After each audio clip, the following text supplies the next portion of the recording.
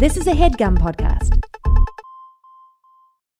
Getting the smile and confidence you've been dreaming about, all from the comfort of your home, isn't a total mystery with Byte clear aligners. Just don't be surprised if all your friends start asking, "What's your secret?" Begin by ordering your at-home impression kit today for only $14.95. Byte clear aligners are doctor-directed and delivered to your door. Treatment costs thousands less than braces, plus they offer flexible financing, accept eligible insurance, and you can pay with your HSA FSA. Get 80% off your impression kit when you use code WONDERY at Byte.com. That's BYTE.com. Start your confidence journey today with Byte.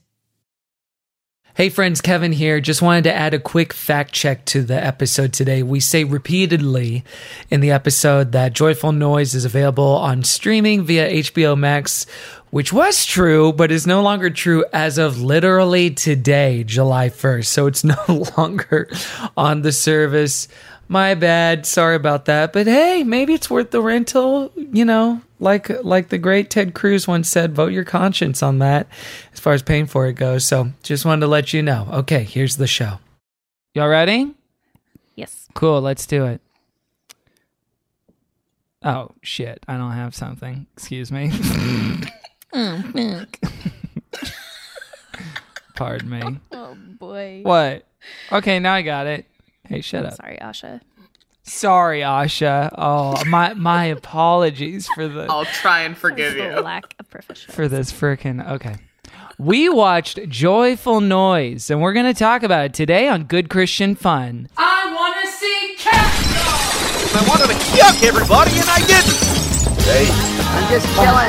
Disgusting looking. okay, Edge, watch this. I love Bazinga. Jesus Christ. Bazinga. Losers, in other words. Oh, why don't you want to get in the bathtub? Bazinga. Sicario. Got me straight tripping, Are you bro. familiar with like Calvinism as a concept? I'm dry. Welcome to Good Christian Fun. I'm Kevin. It's character assassination. I'm Caroline. I don't think so. This is a crime. These are revenge clips. No, these are just, you know, to me, it's like I'm putting together a scrapbook of all the reasons I love you and that we're friends. One by one. Each little sound clip is another little clipping in the book. That's really nice.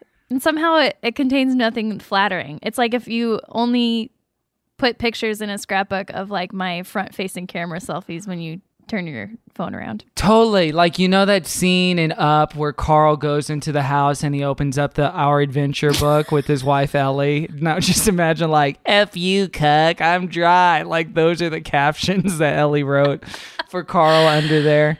Exactly. For his big adventure. Well, we're here to have good Christian fun. That's right. That's right.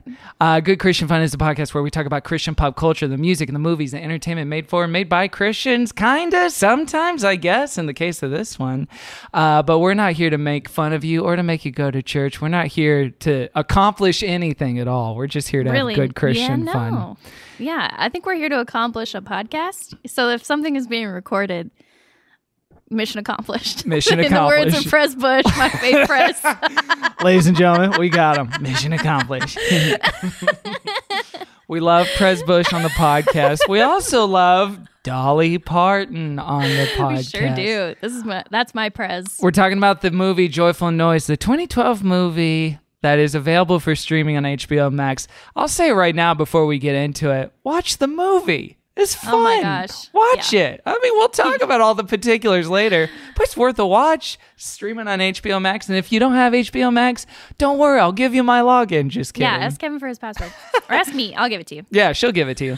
Now, I do actually have something of serious note, but before I get to that, I do want to introduce our guest and make her subject to listening to it. So let's do that right now. Okay, friends and folks. Well, she is a writer. You may know her from her work on American Horror Story and upcoming Netflix projects. Everybody give it the hell up for Asha Michelle Wilson! Hi. Oh my God. gosh. Hello, friend. So, what an introduction. I'm a little worried that you said you had something dramatic to say after you introduced me. That was a weird way to bring that if in. it took too long, I didn't want you to feel like you couldn't talk the whole time. I don't have like a... This is going to be a big one. She's going to want to weigh in. I don't have like a conflict with you that I need resolved on the air. I was like, is this an intervention? We're beefing. But now I would actually, with the two of you as my witnesses, I'd like to read a statement, a prepared statement. So the following is a prepared statement I'd like to read. It has come to my attention that in the previous episode of our podcast, Good Christian Fun, I made a mistake that reflected poorly on both me and the show. In last week's episode GCF 137, I Still Believe, our guest Matt Apodaca described his process to bake a flan. This then sent myself and Caroline and Matt on a fun tangent before the commercial break, including riffs about Matt going on an all-flan diet. Since the airing of the episode, a number of listeners have pointed out to me that when coming back from the mid-roll ad, I said, "Welcome back to Good Christian Fun," when in reality, I should have said, "Welcome back to Good Christian Flan." I've been silent on social media about this in hopes that my current actions would speak louder than my words, and that was my mistake. I want to be clear how deeply sorry I am. Good Christian Fun is a show in which all puns should feel welcome, and I deeply regret letting the show down, letting Caroline down, and letting you, the listener, down. I don't expect your forgiveness, but just know that I'm taking this time to listen, to learn, and to grow from the experience. So together we can create a culture in which my deeply internalized biases won't stop me from making dumb wordplay jokes. Thank you for listening. Wow, another boilerplate apology. Fill in the blank. What? False milquetoast. Act of sorriness I worked on that for 6 minutes. from a male in media. What? I really am sorry. Obviously crafted by a PR professional.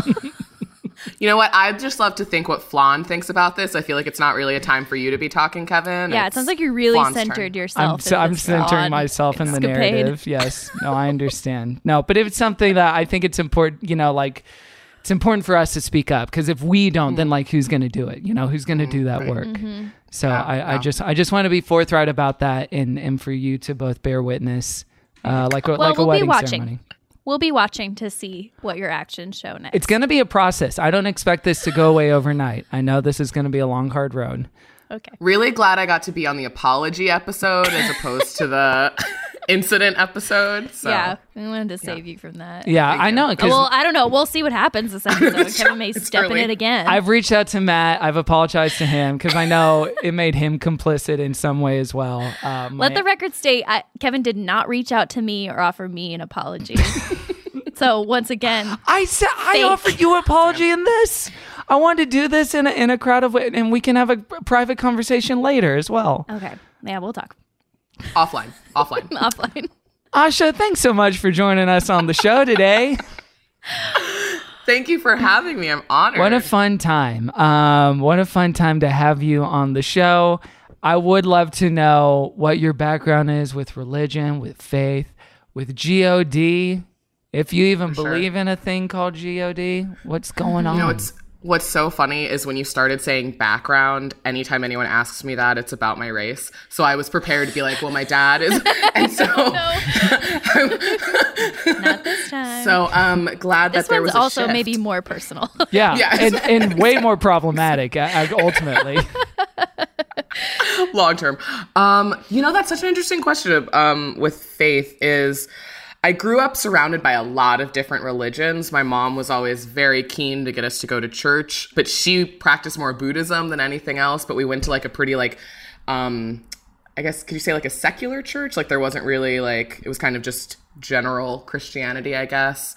But my dad studied completely, just was I think at the time probably considered himself to be Muslim, but didn't really practice it. But my godmother was Muslim. My best friends growing up one was Jewish, one was Catholic. So when I would spend the night at their house, we would always go to some service the next day. Terrifying. Yeah, kind of like a whole thing of I thought we were having pancakes, but now I'm going to a synagogue. my stepmom and her family are Mormon. And then I studied a lot of Hinduism growing up. So I kind of was introduced to a lot of religions from a really young age. And I was grateful because my parents never pressured me into anything, with the exception of going to church. My mom was very like, do whatever, study whatever, it's all there. And so I think that was kind of my introduction into it. I think that's the most varied background I've ever heard in like someone's religious upbringing or like education. Especially like just unintentionally too. It just sort of was like baked into your whole experience. Kind of, yeah. And I'm looking back, I'm really grateful for it. At the time, it was kind of like, this is too much. I don't really, just let me watch like Can we focus here, please? Yeah, Give me a lane. And I remember the church that we went to, they did not like me because I asked way too many questions. What kind of church was this? It was the non-secular, or the secular. The it was kind of like non-denominational. Yes, non-denominational, Yeah, kind of. Yeah. It was mostly Black people, but there were a lot of like different races who kind of came in and out of there. And my mom really liked it because I think she just wanted me to like be a part of a community because we moved around a lot. But I would just, because I had studied so many other religions and I had been to a temple and a synagogue and different types of churches and done different types of prayers, I would ask questions about it and be like, well, if this faith says this, what do you think of this? And like, if I'm not baptized, does that mean I'm going to hell? And well, this kind of contradicts with this part in Genesis. Right. So like, what's the deal? And they were like, please don't come back anymore. So they actually were like, please just stop. They were like, at one point they were like, I don't think she should be in like the kids' Sunday school. I think I think she should just sit upstairs. Whoa! Damn. Wait, was that because there was like a special advanced and gifted school that you could be in, or was it like we just don't like her energy? I wish they were like, you cross into the next level. Welcome I knew to phase 2. No, they were just like, I think she should sit upstairs with like her mom. She should just like with the adults. That's amazing. That's like they made you a pariah. Yeah. That's an honor. Yeah, I literally to be booted. Whatever the Scarlet A version of children. But what a nice, this is such churches. a good anecdote about you of like, as a kid, I was actually too smart. But like the takeaway from this is like, for church. My critical thinking was literally broke the infrastructure of Sunday school. I think is a terrific story. But you know what? I nailed my writing and reading SATs. Hey. So You did. I really, can tell. Wait, what'd you get? Wait, by the time you took the SATs, I bet they were like, it was more than 1,600, right? So they switched it and they switched it back because I think it's now 1,600 again. But when I took it, it was 2,400. Flip-flopping more than the CDC. Same. Mine was. I mean, classic. Yeah. So I did horrible on math. I think I got like 550 out of 800 on math. But I got 750 writing, 700 reading. I cannot believe I remember that. Okay, yeah, no, this isn't like a dick measuring contest, but I did get a 720 on reading or writing. I'm not sure which one. Okay. And that has proved only helpful in writing Instagram captions, which you could argue anyone is a could skill. learn. So I would say writing Instagram captions is a skill, and you should be proud. Thank you. I mean, it is on my resume. It's safe to say that everyone participating in this conversation right now made it into the quadruple digits for their SAT scores. Even if it was barely in some cases. It was just Sounds like a little bit north. Wait, Kevin, it sounds like your place. Like, what was your score? You didn't really say. You want to just lay down, just in the spirit of like. I don't recall. I just recall the number of digits. I don't remember what the digits said. I tell you, but I'm afraid I'd say my social security number on accident, so I'd rather not dox. I don't want to make you do that. Fair. Asha, when you were growing up, did any of these like appeal to you specifically as like, oh, this makes the most sense, or this feels the most magical or exciting or anything like that? I would say that. So my mom has taught yoga for about 30 years.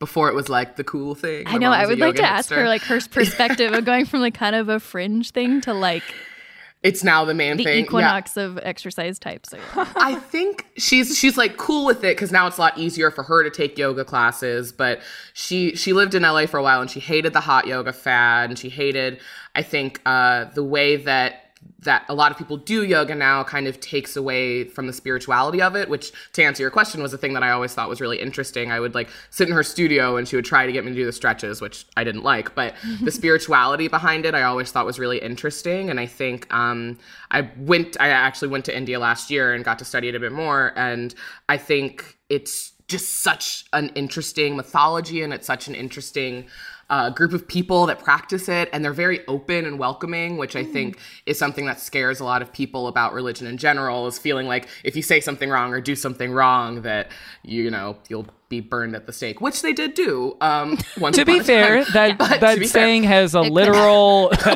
historical origin.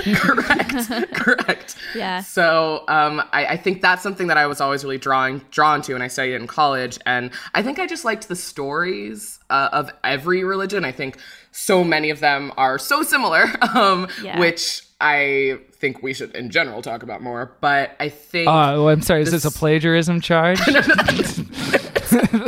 God was pulling a Shia LaBeouf on some of these texts. It's more of like a, why is everyone so mad at each other when you're all saying the same story? Oh, sure. It's more that. But I think as a writer, I'm saying in quotes because I think that phrase can be dumb. I think the stories I always really loved in general. Narrative you always connected to. Yes. Damon Lindelof talked about that a lot. He always talked about when working on Lost and Leftovers stuff. He was like, my good personal friend Damon. Do you know him at all? All the time. No, I've never met him before in my life. I wouldn't be surprised. He's someone in your orbit, I would imagine. We all hang out in the high SAT score club. Yeah, that's the thing. Yeah, but just kind of like the general. Did you ever get into the Joseph Campbell stuff and the hero's journey and all that jazz? A bit. Yeah. That was like Heart of Darkness kind of was the thing with that, right? I fucking hated that book, actually. I couldn't stand that book. It was dense. So I bailed on it and I don't feel bad about that book. We read that book in like my AP English class in high school, and I got through a chapter, refused to read the rest, and then in the test that we took, because you know how you would have to like do an essay in class on the book? Yeah. I think I just rewrote the entire movie of The Princess Bride. I was just like, we open on a child in bed. And I rewrote the whole thing. And I got like a C+. He was like, I think you get what a hero's journey is. Awesome. That's messed up. So you have to be jazzed out of your mind about this Joe Jonas, Sophie Turner, Princess Bride, Quibi reunion sensation. Caroline's eyes are melting out of her head because she's hearing this for the first time. They're doing Princess Bride on Quibi. Caroline is the #1 Quibi supporter. She's the only person I know who actually subscribes to and watches Quibi. Keep going. That's your motto for Quibi. We're not done yet. Bites. You are the one. You are keeping Quibi afloat. You should know that. They reach out to me constantly. They send me gifts. Gracious. I'm dripping in Quibi swag usually. Oh.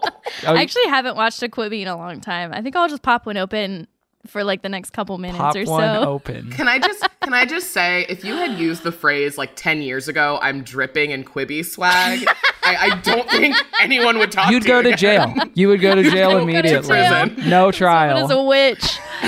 Oh my gosh. It's right here on the homepage. New show. Home movie. All right, Caroline, we're good.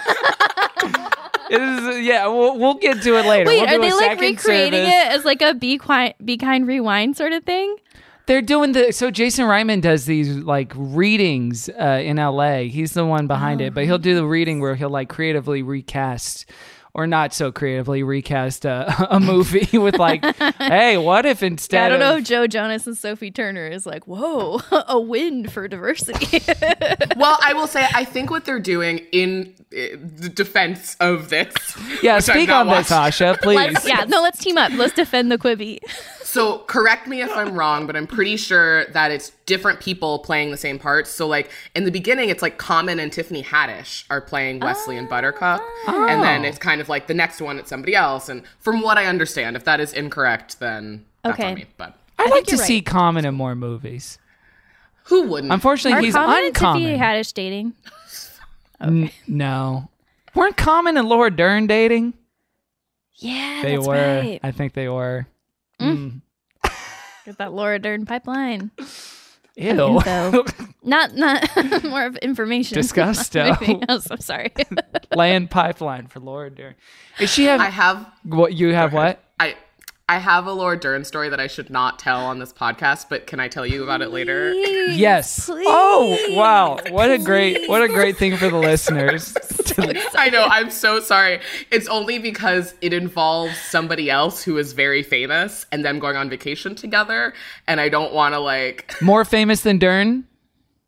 Here's the thing. Yeah, I mean, if you say something on GCF, it is in every newspaper the next morning. Like, it is a firestorm of publicity. So yeah, your caution is correct. I did get an email about one of our behind the paywall episodes, a little tale I told outside of school on that. Someone said in a Facebook group that has nothing to do with your podcast, they were talking about this story.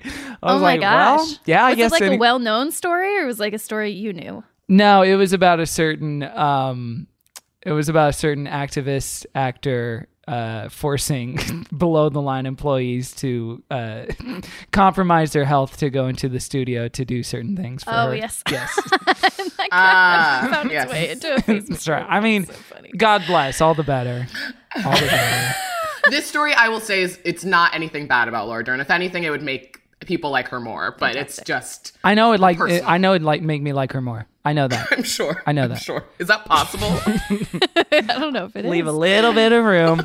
So a little wiggle room. What's a belief system for you right now, Asha? What's working for you as far as like purpose, meaning of life and death, all that stuff? I know it can be incredibly cliche and trite to be a millennial in LA and say that I'm more spiritual than religious, but I think that's probably the route I would take. I think in general, I tend to kind of feel like, honestly, whatever you believe in life is what happens to you after you die. If you're a shitty person and you believe in a heaven and hell, then you'll go to that. If you don't, you go to what you believe. If you believe in nothing, you go to nothing. I think maybe that's a little bit too much of an easy answer. Wow. But I think that if you believe in heaven and you're a good person, that's where you'll go.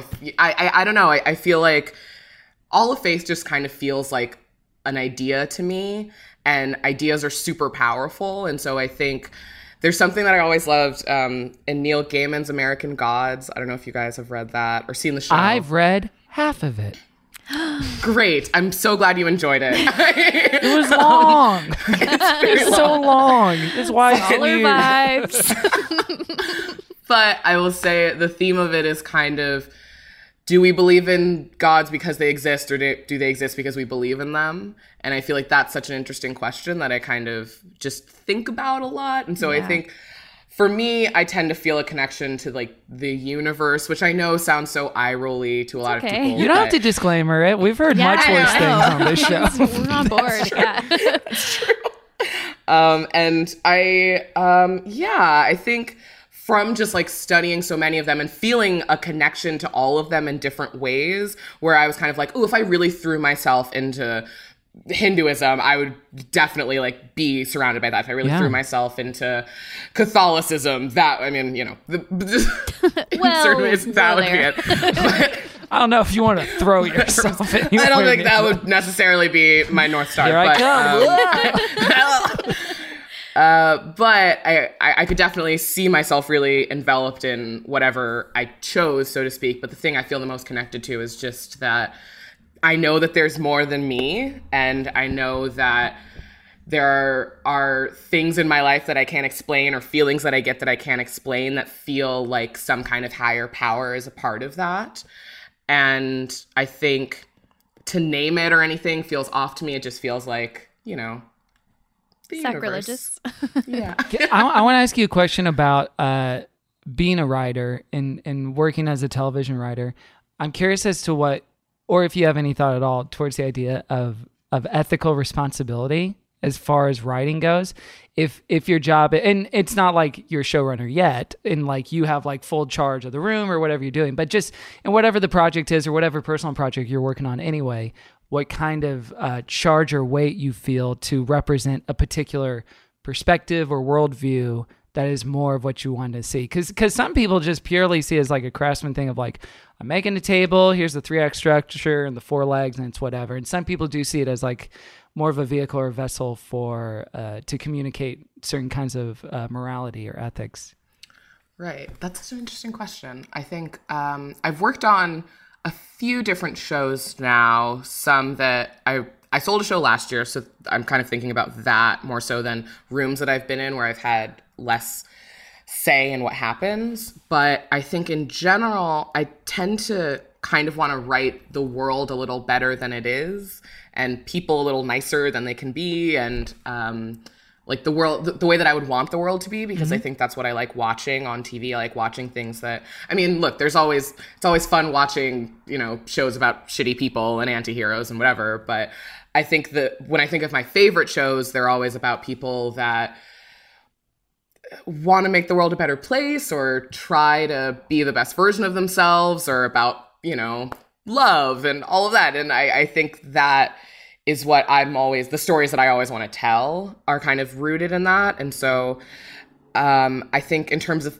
ethics and morality, it can get a little tricky because, there are some shows that I've worked on that have had a lot of murder in them and a lot of dark things happen. But I think even on those shows, we tend to kind of want the root to be in some form of like love, or there's a reason that, this has happened in this way. So I think, does that answer that question? I don't know if it does, but I think so. Yeah. Yeah. You're unsure though. I'm unsure. I'm kind of like, yeah. I think portraying the world a little like 20% better than it actually is like a fine answer. Yeah, kind of. Because it's not like, when I look at it, I don't feel like I have a moral responsibility to say the right thing and do the right thing in everything that I write.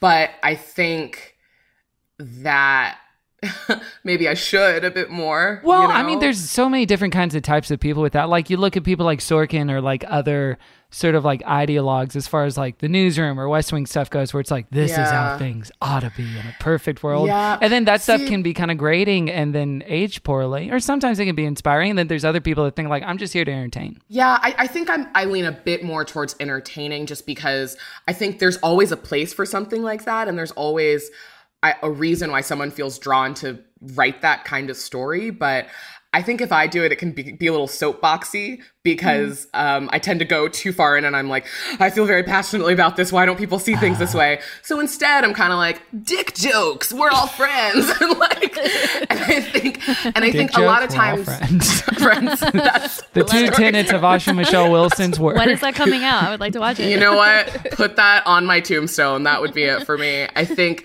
someone like Sorkin, who's obviously amazing at what he does, I think kind of sees things in a very specific way, and he always gives, like, the voice he always gives to these characters are people that are at a pretty high level, politically or in entertainment or in news. And the things that I write, it's always just like lower level people who are just kind of like living their best. Someone like me who's just kind of going through the world and figuring it out. And so I think those people, it's not like every single day they're going out being like, I have a moral responsibility to do something, so I wouldn't write them that way. But I think if they're in a situation where that happens, I always want to kind of put them in a mindset of like, wouldn't it be nice if the world was like this and the people that we were around were like this? So yeah, in between, I guess, is my answer. Middle. Yeah, you like the middle with Patricia Heaton. Exactly. A famous Christian conservative. That answers all my questions. I like that question. I like that answer too. I feel like that would be so hard, because you're probably also balancing just like, I need to have a job as well. And so at some level I'm like, doing what I like, but also trying to like serve the purpose of this show or whatever. So I imagine that would be just like dicey territory a lot of the time of like, yeah, how much of this writing is supposed to just reflect things as they are, or is supposed to like spur people to like be better, or yeah, like... I think on a broader scale, entertainment in general has almost as much power as politics in terms of affecting minds and shifting people's perspective to be more open. Well, what's the difference these days, huh? Okay. Oh boy, let's have that conversation. Can we talk about? You guys aren't ready for that yet, huh?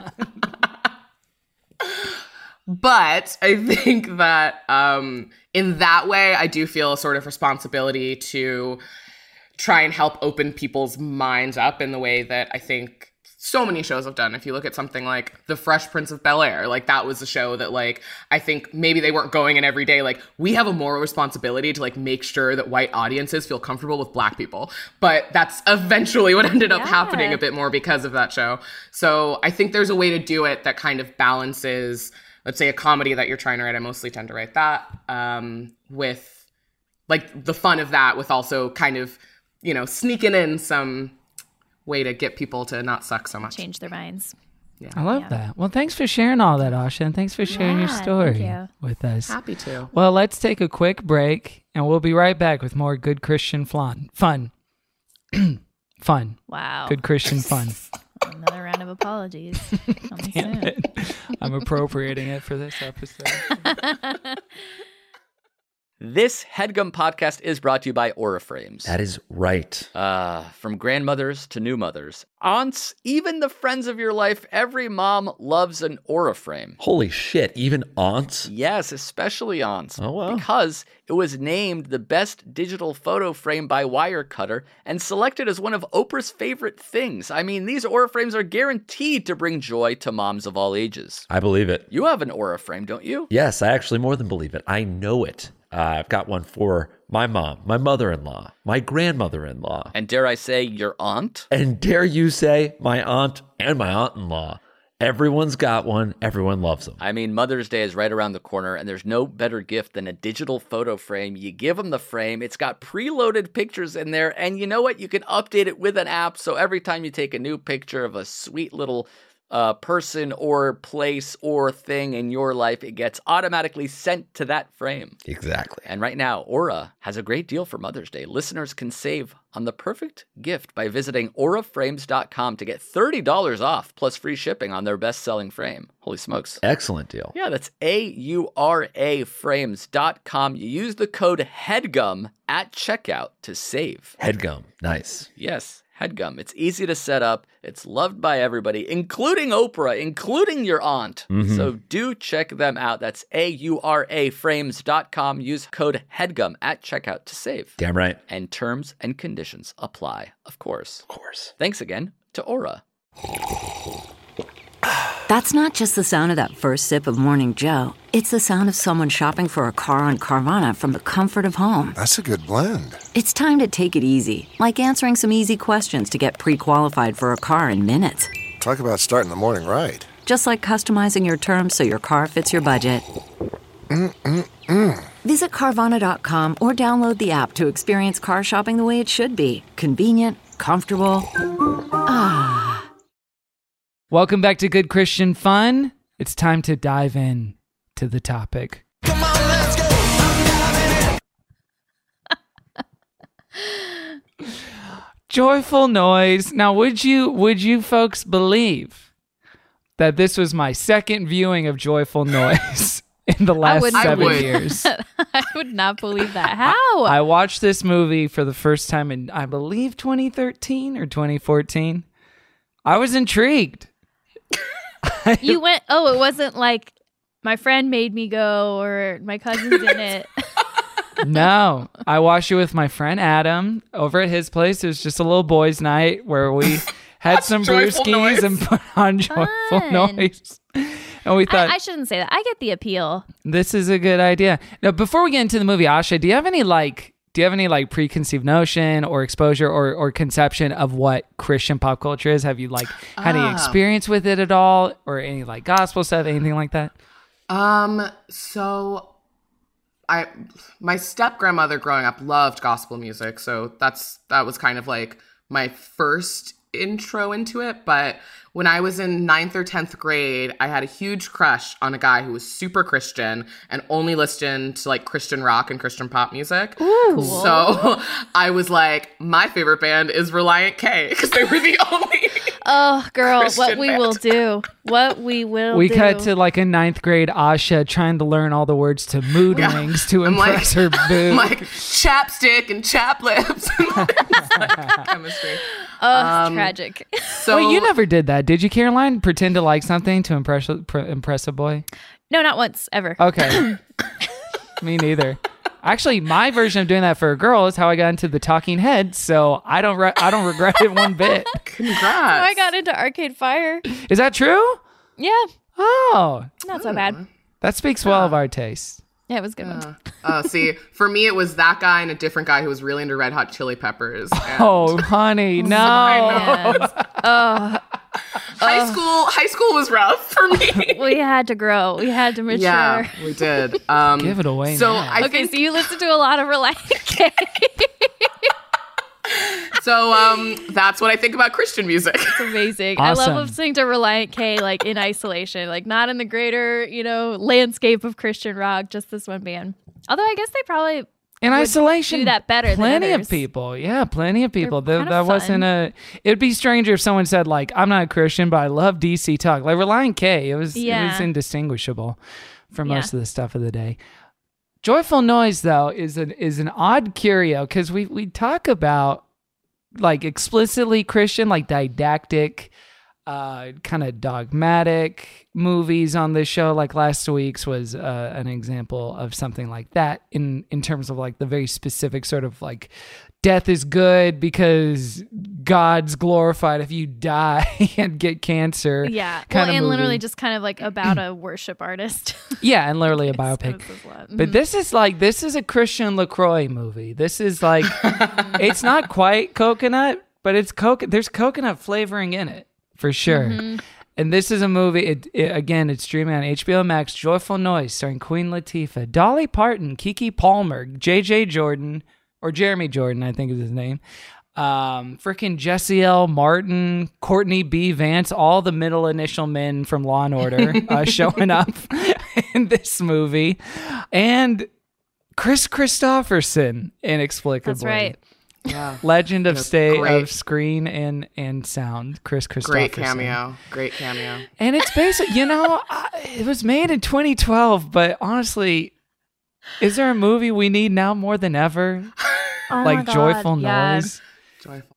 That's so true. It is timeless. Can I say so I've never seen this movie, and I remember when it came out, and I remember seeing the trailer because I've always liked Queen Latifah. I've recently gotten more into Dolly Parton. But when I saw this trailer back in 2012, I thought this was a race war movie.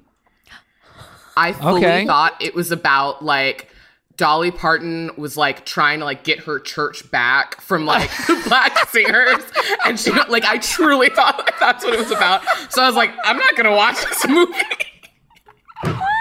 I love the idea of Dolly being so careless with her reputation as to play that part. Now, we don't like to call it the Klan these days, but we do think of it as a certain sort of organization. But then I figured at the end she would like come around and she'd be like at the cookout, and that's what I thought it was gonna be about.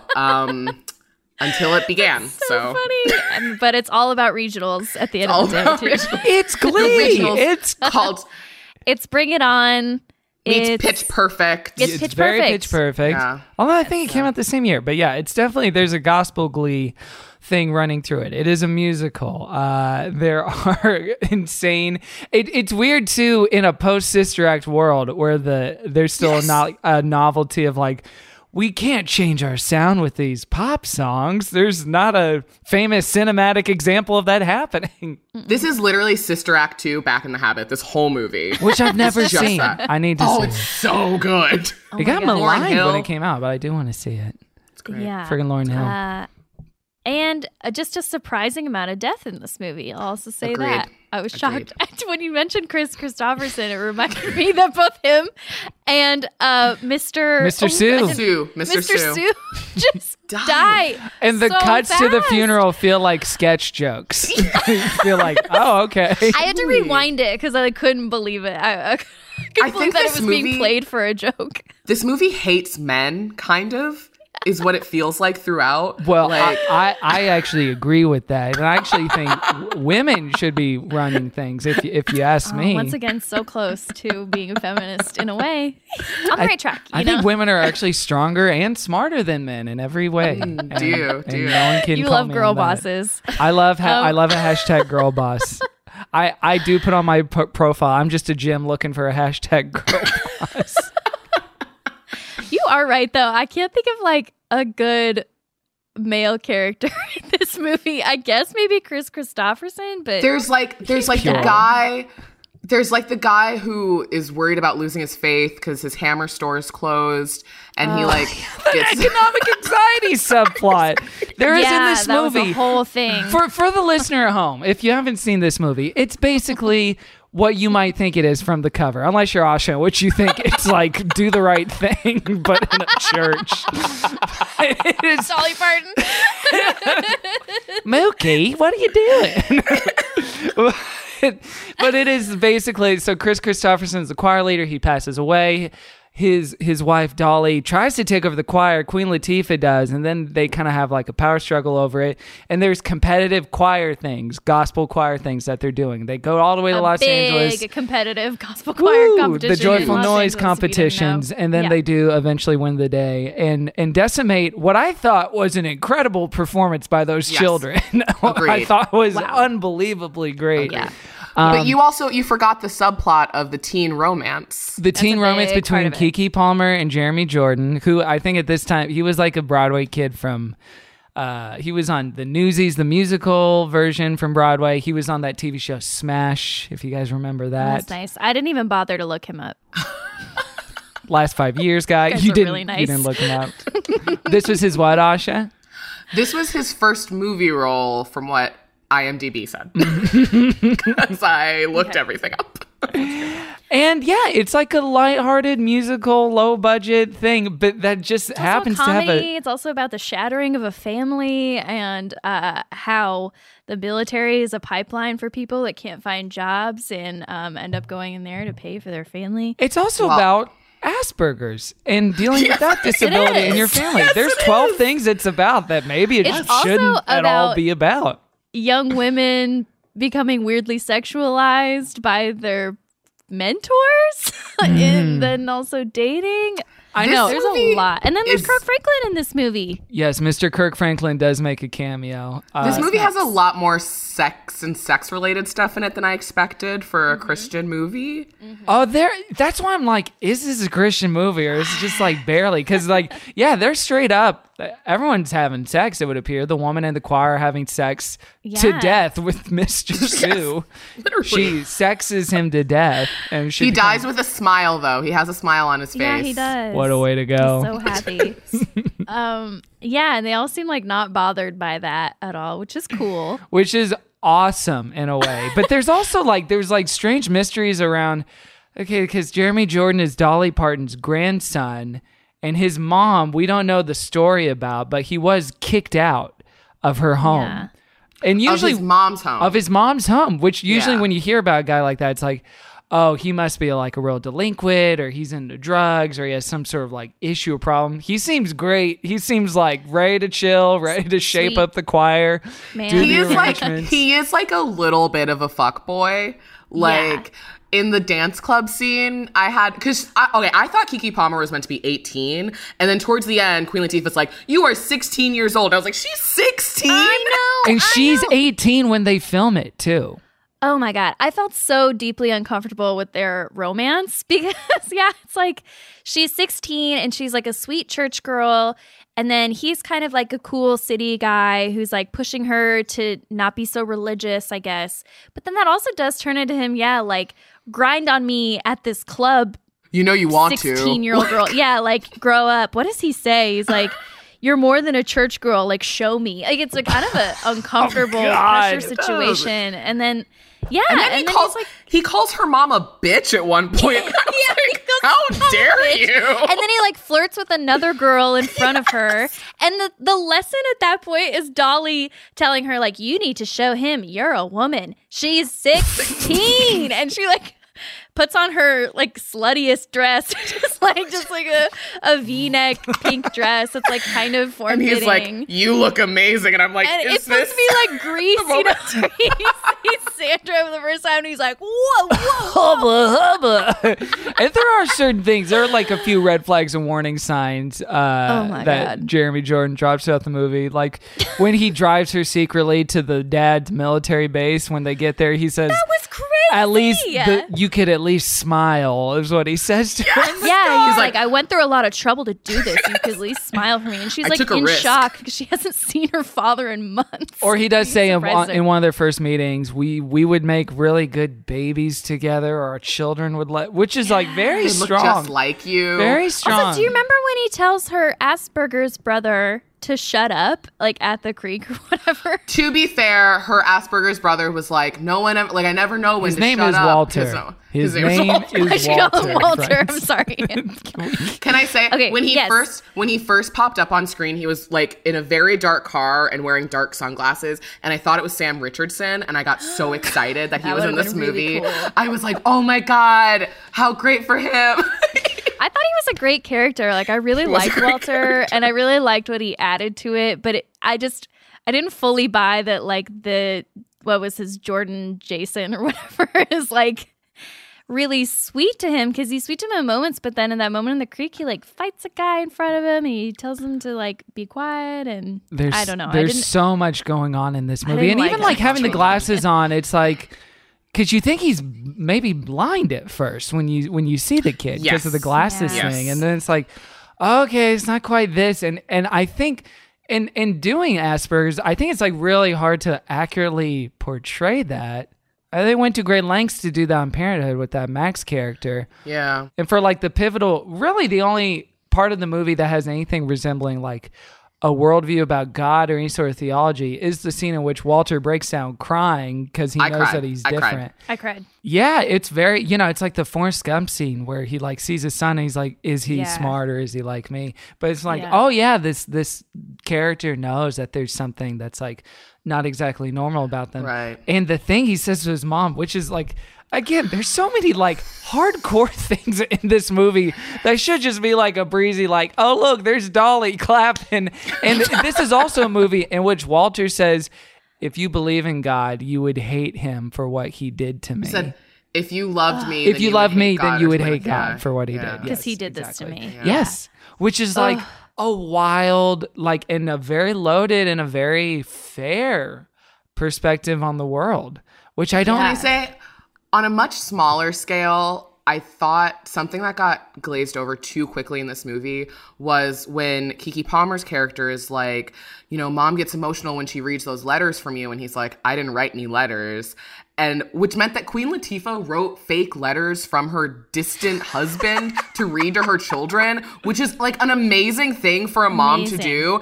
And weekly, then like, too. Yes, weekly. And then Keke Palmer sees her mom again and she's like, why did you lie? And I was like, what?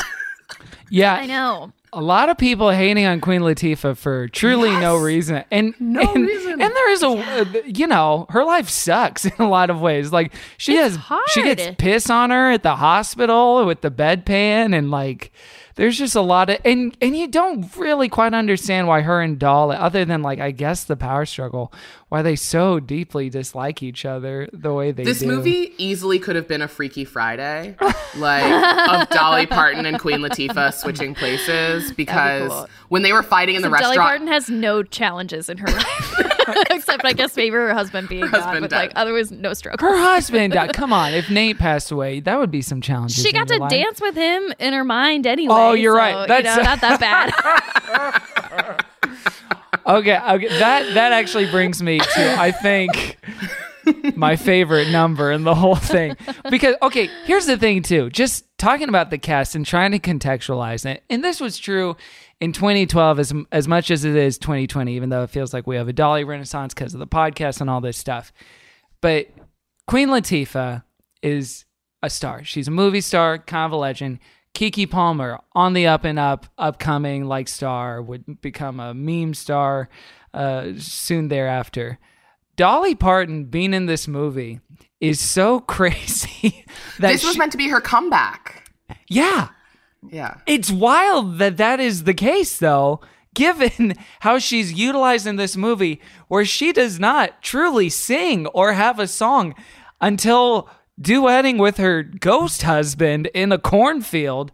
Up until that point, she has noticed that she did like squeedity, like in the choir. Yeah. But otherwise, it is so crazy to me how many shots of this movie are just Dolly Parton in the background while Keke Palmer. That was crazy. Where it's like, it is the musical or film equivalent of like having a former president in your movie, and you're like, okay, now you're gonna be second unit. He's a janitor. Yes, and then being like a bit player or a background part. And she that was weird. She truly only has like 2 solos, one of which is Chris Brown's Forever, which oh my god, Banana Bread. And then the other one is this song, From Here to the Moon. When this came on, I felt like coming home because Kevin has played this for me before. She wrote this. Okay, I do want to fast forward it to my favorite parts. So she's dancing in the cornfield with her ghost husband. She's also a ghost in her fantasy. She's watching herself. Yes, because, she's watching herself, so she's also dead. Chris Christopherson, music star, A Star is Born legend. From here to the moon and back. Who else in this world will love you like that? Just the forever and always, I'll be where you're at. From here to the moon and back.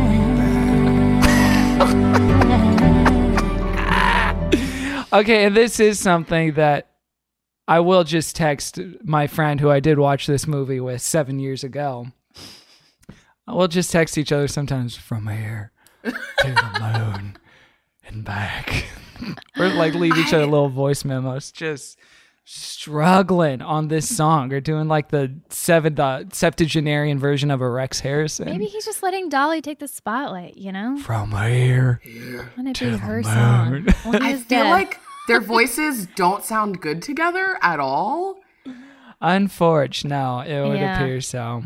Yeah. I love that we got to see Dolly be funny in this movie, and how many jokes they make at her expense about her plastic surgery in it too. I thought She loves it. That's her whole thing. She doesn't care. It's her whole thing. Yeah. Yeah. And like, it's just fun to see her own it, and to have Queen Latifah like throwing insults at her about it. It was great. I loved that diner scene when they were fighting. That was probably one of my favorites. I thought it was great. When they're throwing dinner rolls at each other, that's cinema. Fun. Yeah. Yes.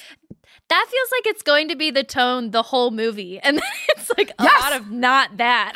Agreed. I thought, honestly, that scene, and then the scene when Keke Palmer tells her mom, Queen Latifah, like, you hate me because I'm prettier than you. And that Queen was a Latifah's crazy like, argument.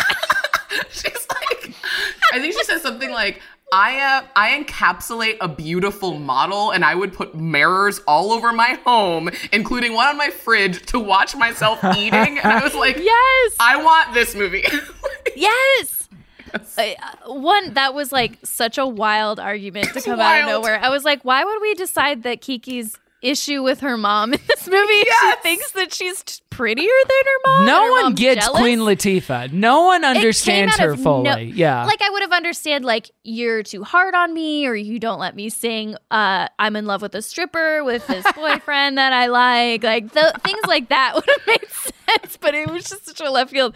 But it was cool to see, I guess, Queen Latifah just demolish her daughter in that moment anyway. Yeah. She does say, I flagged this for you, Caroline, because she did say, I don't flaunt my beauty because I'm married and it would disrespect my husband. Oh yeah, as a member of the wife community, that is the rule. As a wife American, I thought that might stick out for you. It's so crazy. Her like distant, abandoned, neglectful husband. That's weirdly the most conservative aspect of this movie that you think might be more conservative in parts, but other than like, the hardware store shutting down or something because of the economy. Yeah, that was a bummer. I also kept a running list of Queen Latifah's aphorisms in the movie. This was written and directed by Todd Graff, who, it might surprise you to find out, is a white gentleman. Which is always an interesting thing when a majority of your cast is Black or people of color. So some of the aphorisms he wrote for Queen Latifah include, when folks get too wrapped up in themselves, they make very small packages. There's always free cheese in the mousetrap, but trust me, the mice there ain't happy. My mama told me if people swept in front of their own doors, this whole world would be clean. I'd call you stubborn, but it'd be an insult to mules. When someone don't fit into a neat little box, the answer ain't to squeeze them in harder. You build a bigger box. Trying to fool me is like trying to sneak a sunrise past a rooster. Oh, Dolly said that one. Oh, Dolly. Okay, maybe some of those. Dolly said a couple of those. Yeah. Yeah, she did. Do you know what's funny is I just recently, my friend has these virtual movie nights, and we just watched Camp, which was also written and directed by this writer-director. Mr. Graff. Oh, yes. yeah. And Camp is a 2003 movie that was Anna Kendrick's first movie. Oh, that's right. Yes. About like a summer camp filled with like misfits and gay guys and all this stuff. And it is honestly about as good as this movie. Oh. Okay. So, he's consistent.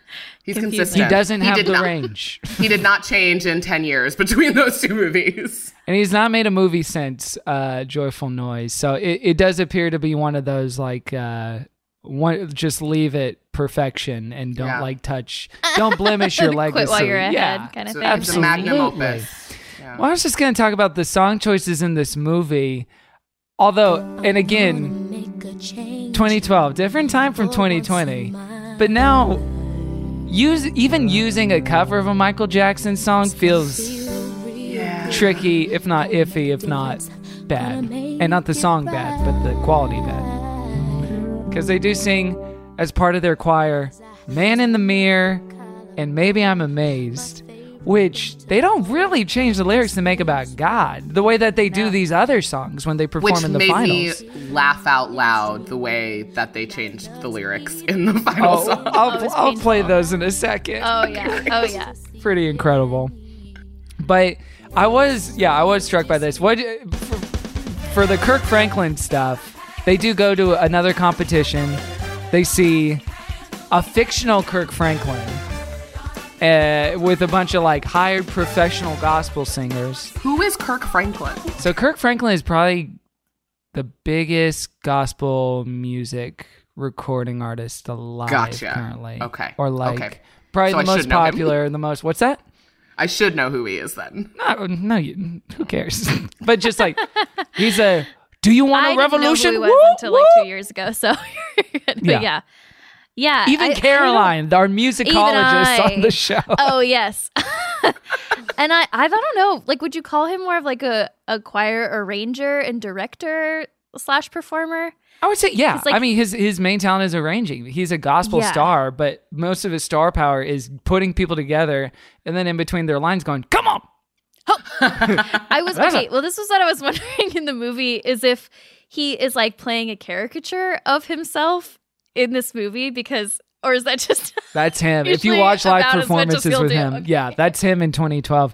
And it is so funny because the movie does continue where Dolly Parton says, I looked into that and they were hiring gospel singers illegally or like they were fake. So I do like the reality of this movie is Dolly Parton is saying, turns out that's Kirk Franklin. That's not just a guy. That's like a very famous recording artist.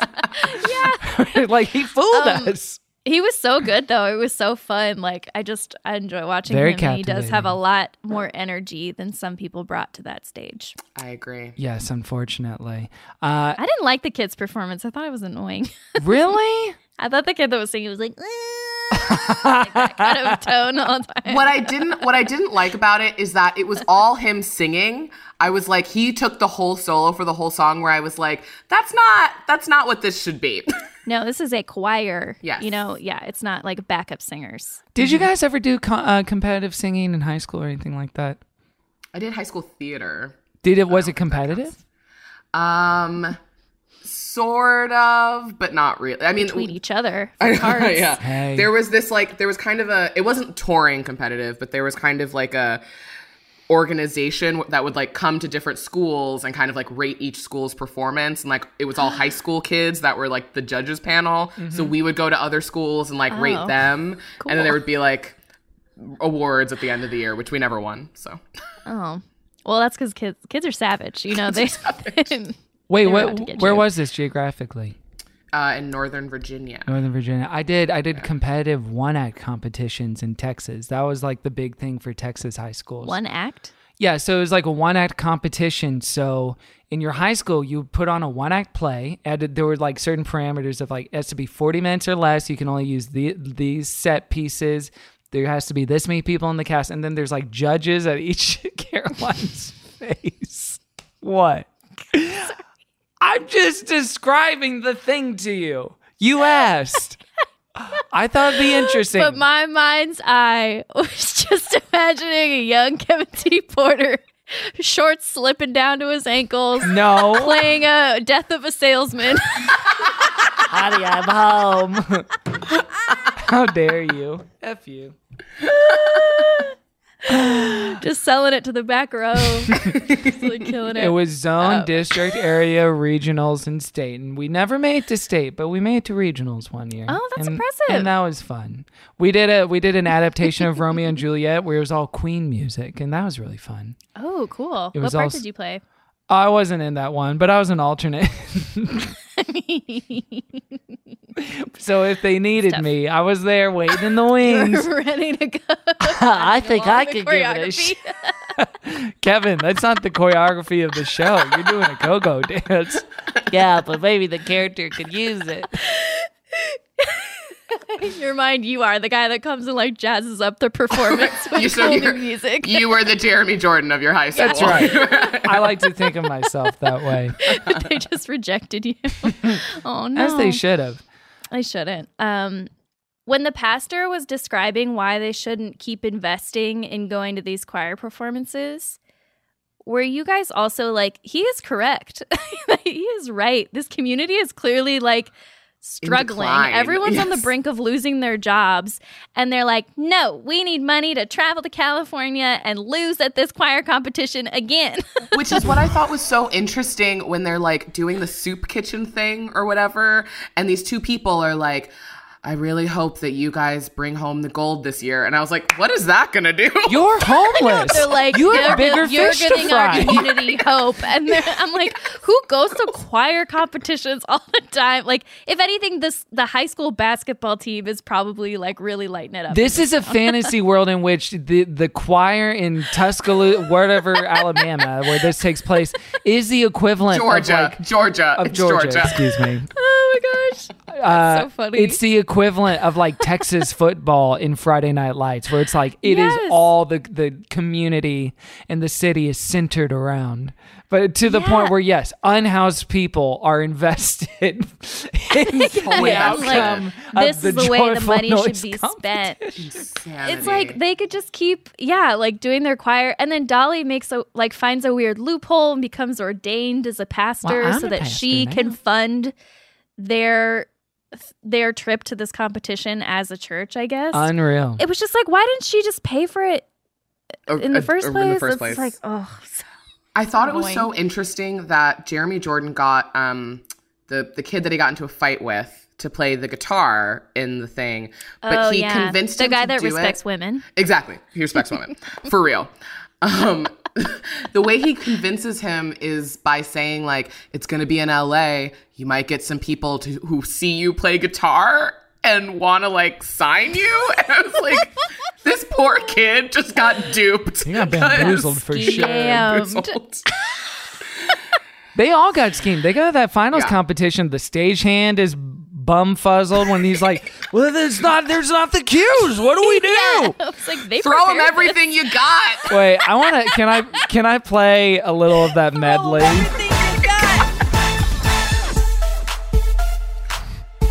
Okay, and then Walter's playing that on his little synthesizer, so he's happy now. Oh my God.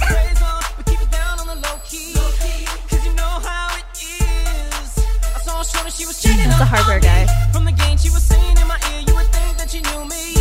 So we decided to chill. We decided to chill. It's also so crazy that everyone is so talented in this choir, and yet they're still acting like they need help from Jeremy to come and like fix them up. Oh, and with the one guitar guy, they're like, hell yeah! Like, you just added a guy. Oh my God, we never had a band before. I guess he was the one that rewrote the music, which I'm like, he did not help. I thought Jeremy did. Oh yes, Jeremy did. Jeremy It's did. amazing. Jeremy did. You're right. I just want to hear something that should never have happened. It's so this should have never existed. This is an abomination. It's like I've waited my whole life for this one night. It's gonna be me, you, and the good Lord. 'Cause we've only got one night. Sing for His pleasure, sing for His Son, and praise forever, forever. Oh my god. Oh my god. I honestly think people need to use that as a pickup line. But truly, it's going to be me, you, and the good Lord. The Dolly Parton comeback vehicle features a duet with a dead husband and then a solo of her singing Chris Brown for like 20 seconds. Yeah. So Up not in the church with the homies. Not what you want, unfortunately. Oh my God. You do just want to see her in more stuff, though, right? Like That's true. She's so fun. I want to get her a new wig. I'm sad I never saw her on tour. Me too. I mean, she might go on another. But will tours exist? I guess is the larger issue. That Give is it a the year. larger issue. That's what I think about any recording artist in their 70s or 80s right now. By the time they can tour again, how old will they be? Is that what you think about? Yes. That's my number one priority when I wake up. Well, no, I think about it because Springsteen... That in the season 3 of Succession. Okay, that's true. Bruce Springsteen is 70 years old. So if he can tour again in like 2023, it's like, okay, like what is that? I don't know. 73 is young. Yeah, I mean, There's Joe Biden. He's still kicking. You know, our Prez. You can do so much at 73. I'm asking to you for a favor. Those are the two. Those are the two you thought of. Jane Fonda. There's the Crypt Keeper. Jane Fonda's different. Jane Fonda's not I don't know. How old is she? She's like 90. How old is she? I don't know. Look it up. She's got to be like 70. I'm like trying to give you hope, though. I think Bruce is going to he's not going to stop. He's not going to stop. I just wonder if he'll just do like a New Jersey tour or something like instead of like, I don't need to go to the West Coast. Jane I'm Fonda good. is 82. Oh yeah. Wow. Is that correct? Smoking. Yes. Yeah. Yeah. She's had very tasteful work, I think. And she could get it. She can come get it anytime she wants. What's her Truly. doctor? I want to Gloria Steinem's like 90 or something. Gloria Steinem's insane. Oh my God. Did you guys watch Mrs. America ever? I did. Did you like Rose Byrne's Gloria Steinem on the show? Everything was kind of big aviators and talking like this. I kind of loved it. I'm not going to lie. It was like camp. It was like truly campy in the way that like those... It wasn't something that I would be like, you know what? If they make a Gloria Steinem biopic, Rose Byrne should play Gloria Steinem. But... I loved it. I loved seeing her like make out with a black guy on the dance floor, just the two of them and the good Lord. Wow, and the Lord. And truly, up in the club. I will say, between friends, she like her look, like Byrne's look as Gloria Steinem in Mrs. America, obviously stunning, but weirdly, I was like, wait a minute. And I realized it looked exactly like another friend of mine. And I did like a side by side. I was like, oh my God. Has my friend looked like this the whole time? And the answer was yes. And you fell in love? And it's been a process. We'll see. Maybe we'll talk about that with the Laura Dern conversation later. Great. Exciting. Anything else we wanted to talk about? Did we want to talk about the woman's redemption where she finds another gentleman in the bathroom who was also him? Asian, which I thought was also Asian. A little weird.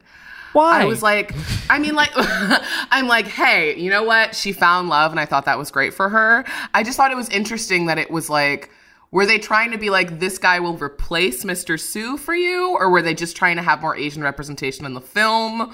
Or... I mean, they were the only two Asian people, I think, in the film. And yeah, to me, it felt like, oh, look, she just got another one. I thought another one. And I was like, ugh. Yeah.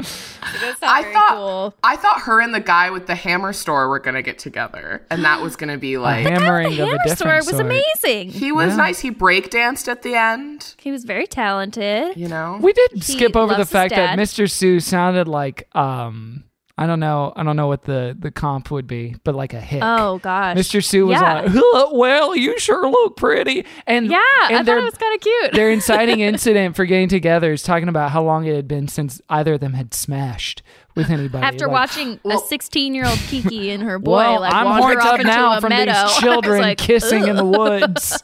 So I have to have sex with you and die now. Right now. There's a lot going on in this movie. And it's 2 hours long. You could make it 90 minutes and cut out everything with Law and Order with Jesse L. Martin. Live in my house. I'll be your shelter. I do want to bring up the woman who is the other like kind of ensemble member whose whole character is just repeating what other people say or things that other people say. Yeah. Like just as a joke, which is like weird. never funny, and then they just kept going. And I was like, she gets nothing else in the whole movie. No. She doesn't get a romantic interest. She barely gets a solo. She's just kind of there to be like, you heard she said da-da-da. Doesn't she like comfort Queen Latifah at one point, and then that's kind of it? Maybe. Anything else we want to talk about before we rate what this movie is? Asha's vigorously shaking her head no over the Zoom. I did write down that. Do you guys remember when Dolly had a shotgun in her house and she was ready to shoot her grandson? Yeah, that felt like an ad lib to me. That felt like a little bit of a conservative nod to me. I was like, look at this gun-toting Southern woman. Look at this. defending her What, house. Caroline? What? What did you say? Gun. Did not No, say. you started out saying something else. Look at this. Look at this. Kevin, I'm a Christian wife. I'm a good woman. Job. Don't put That's these gonna be evil a words in my new mouth. job. No. That's gonna be a new. Look at this. Man, welcome to Good Christian Fun, where the Christian wife says the C word. No. Oh boy, no, I agree with you. That felt violent and extreme. That was crazy. Yeah, that's all I had otherwise. Oh, and then the other violence was when Latifah's choking out Dolly in the diner. Good grief. Great. Unreal. Great. Also, the movie does end We gotta with ban those. Mr. Sue reboot marrying the woman from the choir. And then the father dad comes comes home. And then home. the reunion And, in like, the middle of that. In the middle of their wedding, I would be just like, walk down the aisle. yes. If that was my wedding, I'd be like, take this elsewhere. Yeah. I'm like, hey. Everyone's I game. don't even know this man. If I get married, I want that to happen. Mark my words right now. And I want anyone who might ever be involved with the ceremony to hear this. If I ever get married one day, I do want it to be crashed by a tearful reunion between father and daughter. A soldier reunion. Yeah. Yeah. We can do that. Yeah, you know what? It can be a soldier reunion. It can be a soldier and his dog. It Gotta can be a soldier reunion. A dog soldier and his son. It can be Listen, anything. if you want this to go viral on TikTok, it's going to need to be a soldier and it's going to need to be a dog and a baby girl. Wait, correct. Do soldiers go viral on TikTok? I don't know. I just feel like those videos in general do. So I'm sure there's a section of TikTok. I feel like that's TikTok gonna would do be that. like, fuck soldiers. We hate the military. TikTok has many streams. You know, you just kind of get in one and you think that's all it is. As long as it's in a nice house. I feel like that's always the thing. It's always in like Yes. mansions and 7-bedroom big mansion house. If you got more than 2 bedrooms, humble use a home. fake Zoom background, friends. Don't sell yourself out and it. show your ass. Okay, well, it's time to rate the movie. The way this works, Asha, is we give it a thumbs up or a thumbs down or a no thumb, a thumb between. Thumbs up is a holy toast. We send Dolly, Queen, and all the crew all the way to heaven. Or holy roast, we send them all the way down. With with some of the artists that they use in the movie, like Chris Brown and Michael Jackson. Or we give them, if we're not sure, we send them to purgatory, a la Dave Matthews. The space between. And we start per usual with Caroline. I feel really conflicted. I genuinely enjoyed this You movie, do? but mostly in the first half. Like I had a really good time in the first half, and in the second half, I was just like, "What's going on?" I'm a little checked out.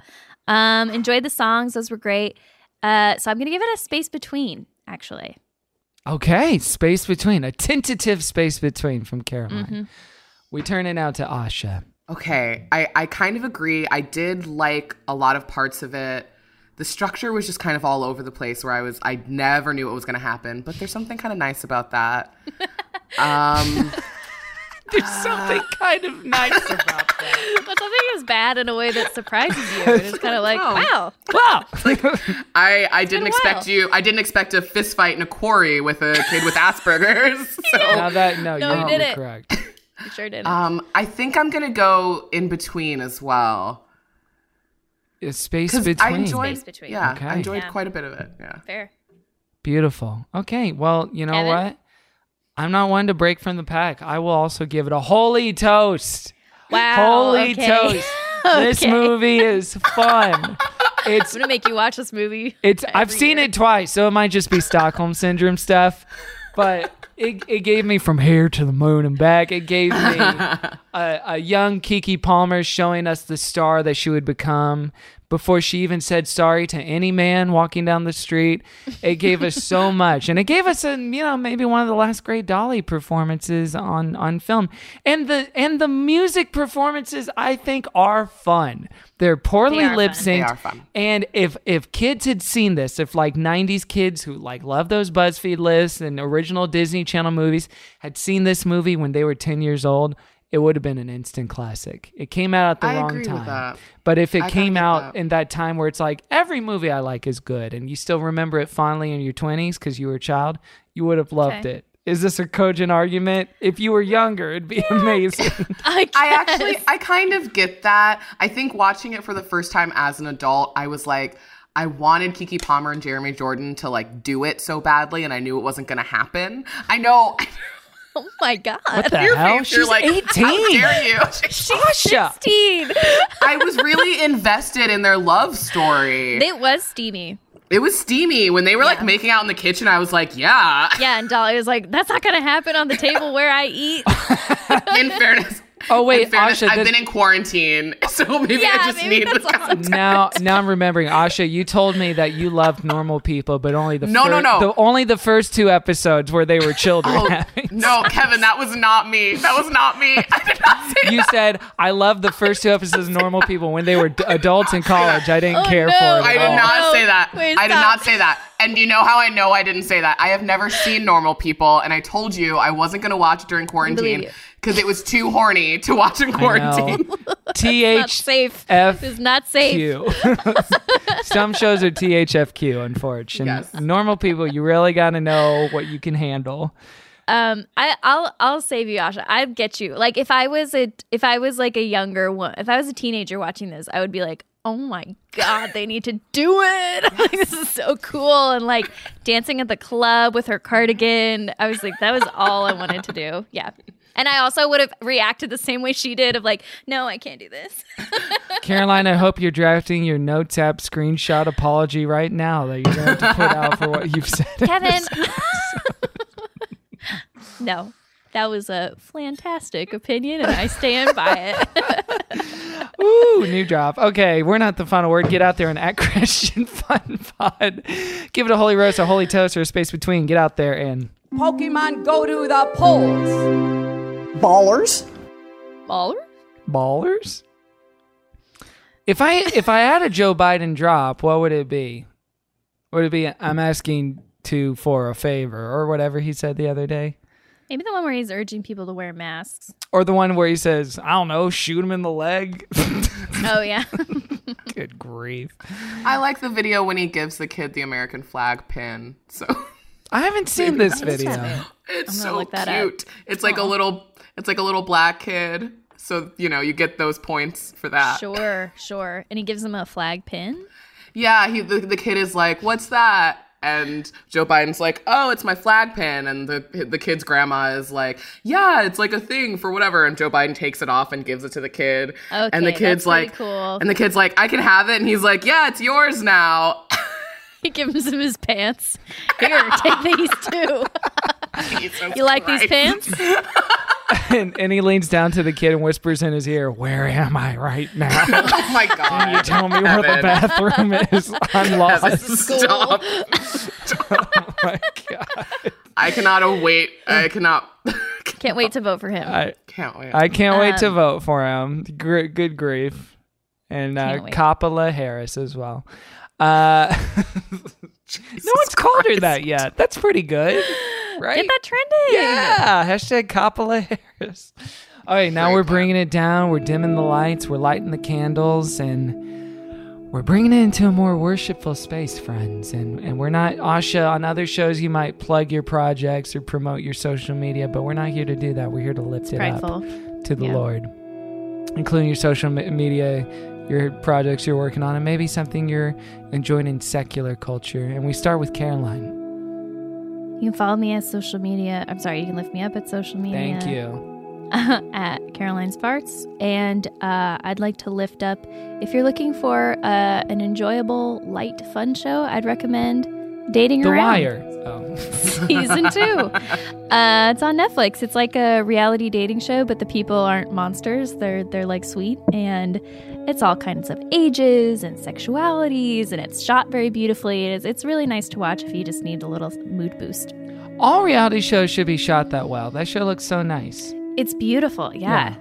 And there are, even in season 2, the best part of that show is whoever the person is going on all those dates, showing up for date 2, and then when they reveal who the person is, if it is surprising, you will be at home going, Yes, it's so fun. And then it just ends there. You don't see them go on their second date. It's just like, wonderful. Who did they choose of the 3? It's great. Wait, did you watch season 2, Kevin? I watched the first episode of season 2, and when they showed who that person went on a second date with, I went, Wait, who was the first episode again? First episode was that really charming guy who I think... I forget what he did for a living, but it was like it was a lot of blonde girls, and he picked one of the blonde girls I didn't think he had a lot of chemistry with. Yes. Spoilers. I know what you're talking about. Yeah, he was kind of like, he was really cool. He was like really suave. Well, he was easy, and he was the one, we don't have time to get into it. But, that was great. Okay, let's talk more later. Okay. We turn it to Asha now. You can lift me up on Instagram at Asha Michelle Wilson. Great follow on Instagram, by the way. Oh, thank you. Stand by it. I don't really tweet anymore, but that's at Asha Michelle. And secular things I'm watching, I love What We Do in the Shadows. I think it's one of the best shows of the past couple years. And I just watched all of Mixed-ish. I watched it in like a day, and I really enjoyed it. It's like kind of just a fun, silly sitcom, like family sitcom, but I related to a lot of it. I like things that make me laugh and then cry for like a second, and then I'm laughing again, and I think it did a good job at that. So yeah, those 2 things. Awesome. Tim Meadows, right? Is he? No, that's Schooled. What? Oh, shit. I can't wait for your apology next week about that one. Start now. That one's going to take you a while, so damn it. Let's turn it around on that. Oh, wow. Gosh. Screw the pooch on this one. Thank you, Asha. You can lift me up at Kevin T. Porter everywhere. Yeah, nothing to lift up. Go out and see a movie, why don't you? Go see Tenet. Oh my God! Don't listen to Kevin. I'm just kidding. Don't go see Tenet. No, have I? Would I endorse anything I've done in the last couple weeks? No, it's all basic stuff. It's all basic stuff. I can't. Going on a walk. I could lift up going on a walk, but no, I can't, because I said I enjoyed going on walks on another podcast, and some people tweeted at me and said that was a really privileged take. That's white male privilege, and you shouldn't have said that. So I will not lift up going on a walk, which I actually fully understand. You can't go on a walk with your headphones on if you're like, I totally understand. Yeah. But I will not be lifting up that. I'm not doing my no tap next week. No more walks. Okay. I don't know. I'll lift up frickin'. There's a couple of episodes of Scrubs I really enjoyed, but they took them down. Oh, man. Oh, my God. I'm just kidding. Christ. Let's maybe wrap this sucker up. Kevin lifts up something else tonight. What? You can lift us up. Let me find something to plug. Really? Hi. You don't prepare? Listen to I don't know. I really think you should plug a Tim Meadows vehicle, because you really you owe it. screwed the pooch with that. Walk Hard, the Dewey Cox story, and Pop Star. There you go. He's great. A+ in both of those. Those are some of my favorite performances. You can lift us up at Christian Fun Pod everywhere. You can go to patreon.com/goodchristianfun for more Good Christian Fun. We put out a new episode every Friday. And you can go to iTunes/Apple Podcasts and leave us a review. We donate $1 to charity. For every review you leave, and this month's charity is the Black Lives Matter movement. Asha, thank you so much for joining us, friend. Thank you for having me. I what loved a this. fun time. So fun. I loved this. For Thanks an having me. old friend to experience you in a new context like this. What a treat and a blast for me. Yeah. And be careful of the movies you're watching, Asha. I don't want you to get too horny to die. THTD. Yeah, I'll keep an eye on it. Don't Thank you. watch 365 Days on Netflix. That's my not lift up. Great, Don't watch thank you. that. And there's nothing left to say except for, and all of Pod's people said, Amen. All right, let's go out with the Stone Cold classic. Oh my gosh. Here to the moon and back. Morning back. I was just thinking about him heaving in the recording studio. It's a choice. Like it's Jackson Brown-esque, which makes sense because he was the Jackson Brown role in A Star Is Born in the 70s with Babs. It all connects. Jesus Alley. From here to the moon and back. All right, we'll see you next week. Goodbye. Bye. From here to the moon. That was a HeadGum podcast.